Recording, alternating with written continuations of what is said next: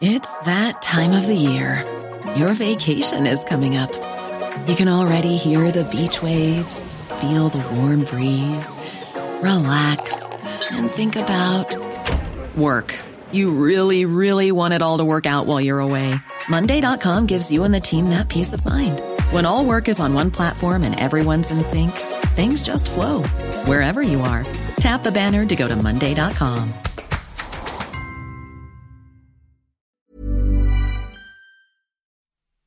IBM made headlines in October when it announced a massive acquisition. It was the biggest deal in the company's 107-year history.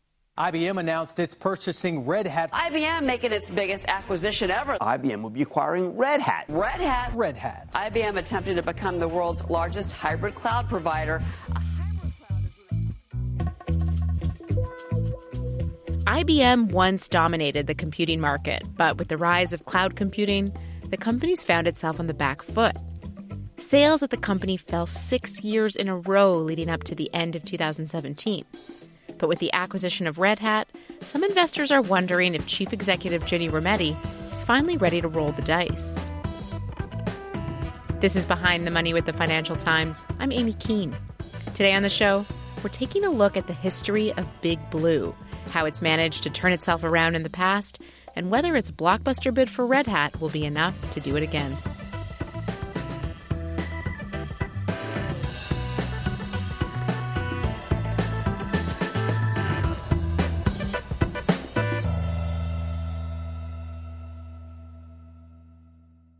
Back then, there was basically one company, and it was IBM. Richard Waters is the FT's West Coast editor, and by back then, he means the 80s and 90s, when IBM was dominating the mainframe computer market. The mainframe computer market was invented by IBM. They dominated it completely. And then something really, really remarkable happened going through the 80s, which was the emergence of this little thing called a PC, which came out of nowhere. And everybody thought it was just a toy. It was a hobbyist thing at the beginning of the 80s. But it turned out that you could do things in business with PCs and then servers working in the background that previously you needed much larger computers for. I think this was the first time that most people got to understand how an architectural shift in computing could completely change the industry. And so you went from big centralized computing to this much more disparate world of smaller computers linking up to servers in the background, running little applications. It was all low cost. It wasn't the big volume stuff that IBM was doing. But suddenly IBM was stranded.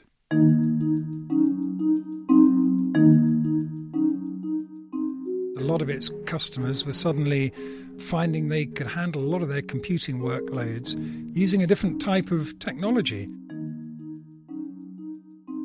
And IBM didn't really have an answer to this. Intel and Microsoft were running away with all the profits in the industry, to the extent that in the early 90s, IBM, which had been this tower of corporate America for many decades, was suddenly looking in danger, and it really was in crisis back then.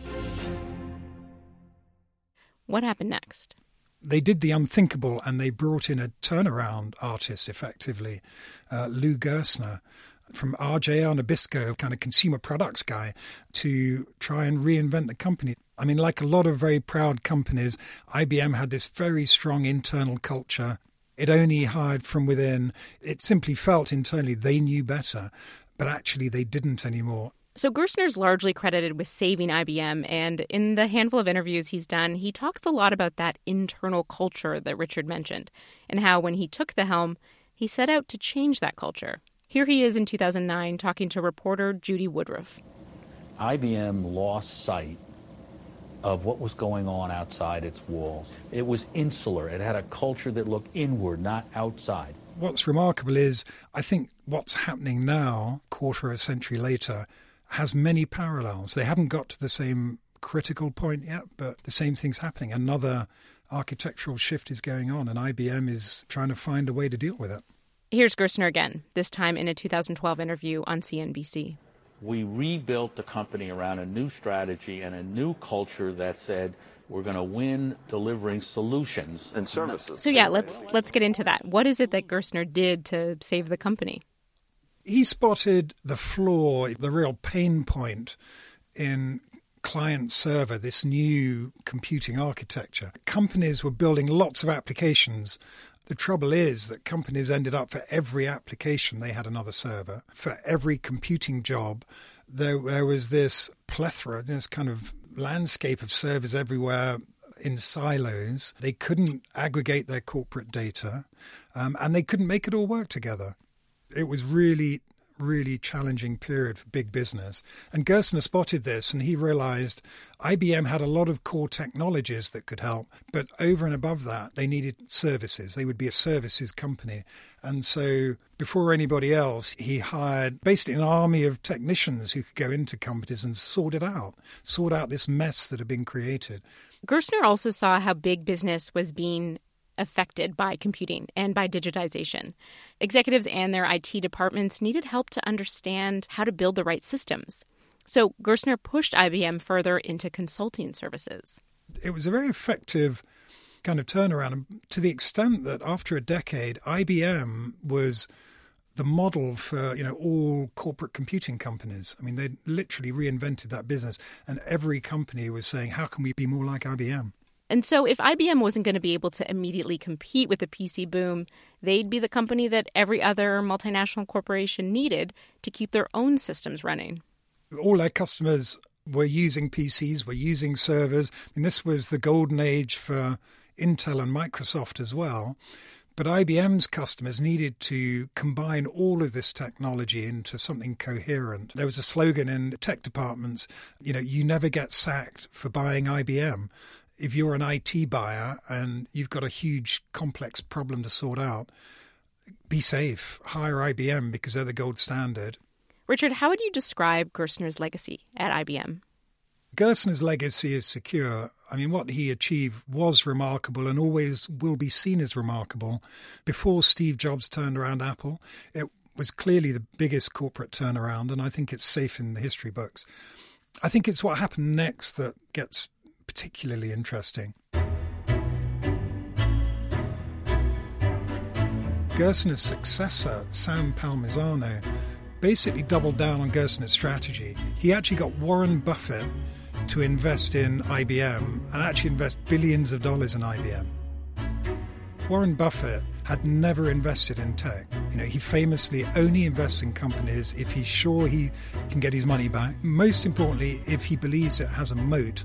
This company can withstand competition. This company will still be churning out cash in 5 and 10 years' time. Palmisano did something else that was unthought of in America. He actually laid out a 5-year financial plan. Palmisano said, in 5 years' time, I will be earning $15 a share. And this is how I'm going to get there. At the point that he left, it seemed to be working so well that his successor, Ginni Rometty, really didn't have much option but to follow through. She inherited this 5-year plan, and she had no option but to follow through. And it turned out it was just the wrong thing to do. Big change at Big Blue, the company that years ago was a sea of white males wearing white shirts, now has a woman in charge, and that's a first. Change at the top of IBM. Virginia Rometty, a senior vice president who handled sales and marketing, will succeed Sam Palmisano as president and CEO. So Ginni Rometty takes over in 2011. Why was sticking with Palmisano's plan the wrong thing to do? Well, the world had changed again, and IBM thought it had a plan for the change. It turned out it didn't. And it was the arrival of cloud computing, a re-centralization of computing into very large data centers.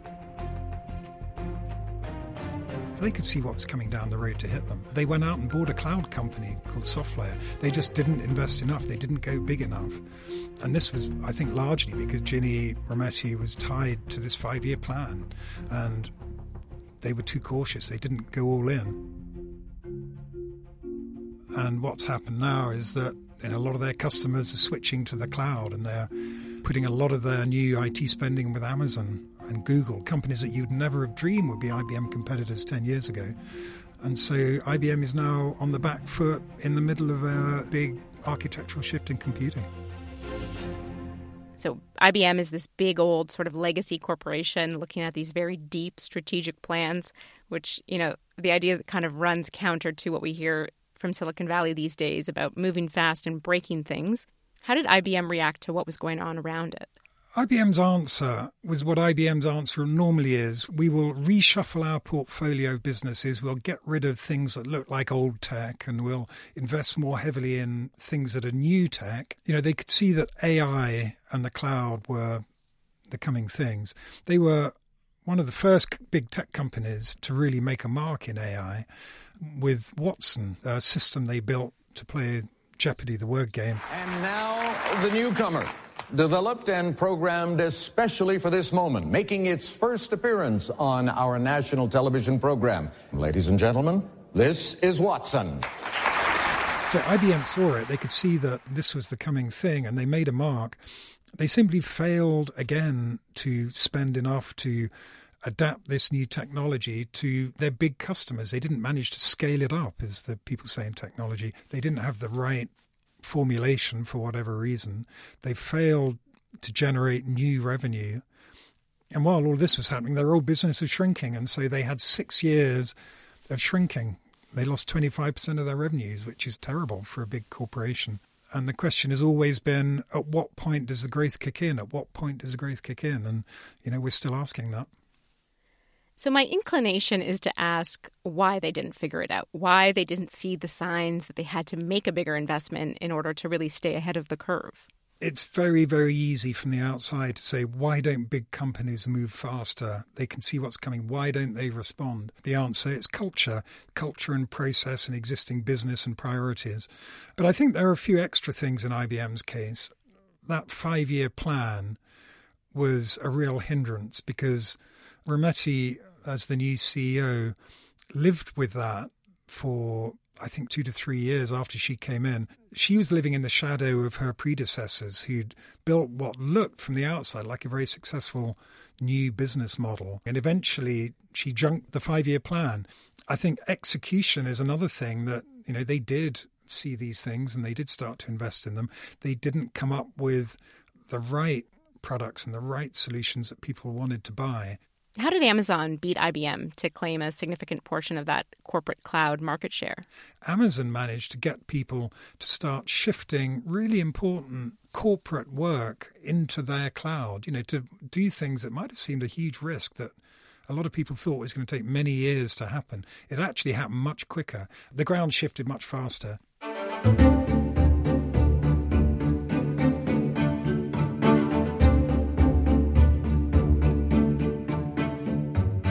IBM has now got to a point where they felt they needed to make a very big acquisition to get that kind of missing link, that piece of technology that's going to help them bridge this world. IBM announced it's purchasing Red Hat. IBM making its biggest acquisition ever. IBM will be acquiring Red Hat For $34 billion. IBM CEO Ginni Rometty calls this acquisition a, quote, game changer. So that brings us to the end of October, when IBM announces it's going to spend a whopping $34 billion to buy a company called Red Hat. Richard, when you hear about a legacy company like IBM making such a big acquisition, what does it tell you about the company? When a company tries to make a giant transformative acquisition, it's always a sign that they're taking a risk, that things have got to a point where they can't manage in any other way. And it's always a warning sign. They're spending nearly a third of their own value on Red Hat, an open source software company, to hopefully give them this extra bit of technology they need and the extra customers to fill the gap. So will this be a perfect union? So Red Hat itself is trying to rebuild itself for the cloud. So it's not like this is the instant missing link that you can plug into IBM's machine and everything works.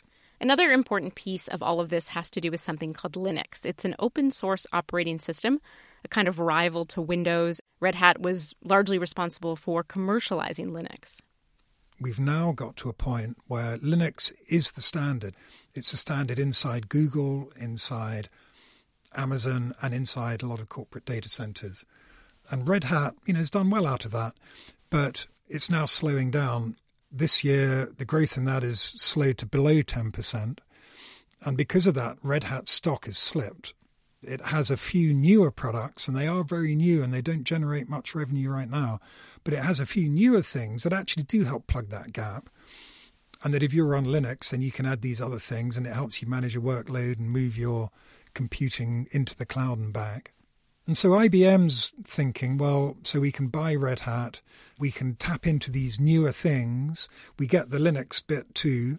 So it doesn't answer all of IBM's questions immediately, and it's now going to have to integrate all of this technology into its own technology, and it still has to, convince customers that this is the right model for the cloud. Richard, you talked about the parallels between this particular era and the Gerstner years. Gerstner was obviously successful in turning around IBM at the time. Can it be done again?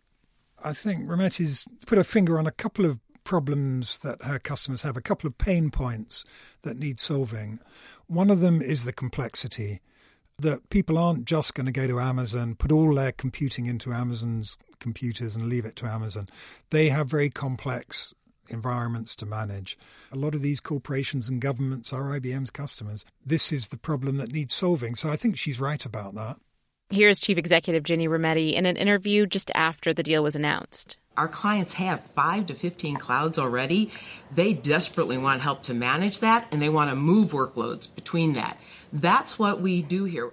There's also a real concern about consolidation among cloud owners, that one or two big technology suppliers will end up owning the market, and that if you're a customer, you don't want to be forced to put all of your data into Amazon's cloud and pay whatever Amazon demands. You don't want an oligopoly that once you pick one, you're tied into it. So IBM is trying to position itself as an independent player? The one that can offer a route into the cloud, but also not lock you into any one of those clouds. The Switzerland in all of this, we can help you move your workloads between Amazon, Google, Microsoft, and your own data center. Richard, what's the biggest risk for Rometty in trying to make this acquisition work? Actually delivering on it is not going to be easy for many reasons, one of which is it'll take the best part of a year to even complete this deal, by which time all of her competitors will have responded and have anti-IBM strategies in place. It'll take then another year or two to integrate all of this with IBM, which we all know what a challenge that will be. Right, the logistics of actually integrating the two companies together. Richard, beyond the $34 billion price tag, what's this deal really about? The big IT companies, they have to be relevant to their customers. They have to be seen as one of the core suppliers that have the answer that, that can give you the things that you're going to need for the next 5 years. If you stop being relevant, then, that's a really dangerous place to be in. I think they're stuck in this gulf between, what was and what they hope will be the future. The question now is how many of those old line IT companies are going to make it?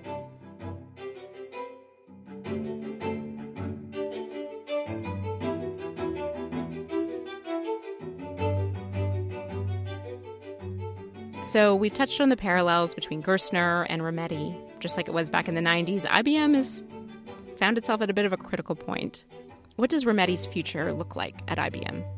This is a company that is very careful about its succession, very proud of having an orderly succession process. Its current CEO, the end of her tenure is certainly in sight, and I'm hearing many more investors kind of asking, is this her final kind of roll of the dice? When's the change coming? And I think people are starting to get anxious for that change. It's remarkable in many ways that a company could go through so many years of shrinking and, quite honestly, failure of its last strategy and not replace its CEO. But the IBM board, stuck to its guns, believes it has the right strategy, wants to move faster. I think we're going to see faster change at IBM, and that will include the leadership level. Somebody else is going to pick up the baton here and will take on what the last 3 CEOs have done, which is, yet again, can we remake IBM? The whole point is to sustain this company, not just for these next couple quarters, 90 days, it's to sustain it into the next era. It's obviously way, way too soon to talk about any kind of revival, but at least they have an answer, which they haven't had before.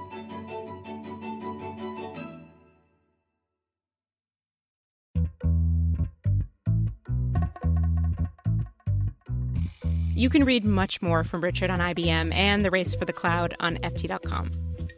And we're in the middle of crafting some big new plans for Behind the Money in 2019, and we'd really like to be able to include more of what's on your mind. So if there's a story that's gripped you this year that you think could use with some explaining, or if you've stumbled across something to do with money or markets or corporate intrigue, please get in touch. You can send us a voice memo or an email to behindthemoney@ft.com. If you send in a voice memo, we might be able to play it in a future episode. You can also get in touch with me on Twitter. I'm at Amy P. Keane. That's AIMEEPKEANE. Thank you so much to Jennifer Siegel, who was an absolute star producing this episode with me. And thanks to you for listening. We'll be back with one more episode before the end of the year on Tuesday, December 18th.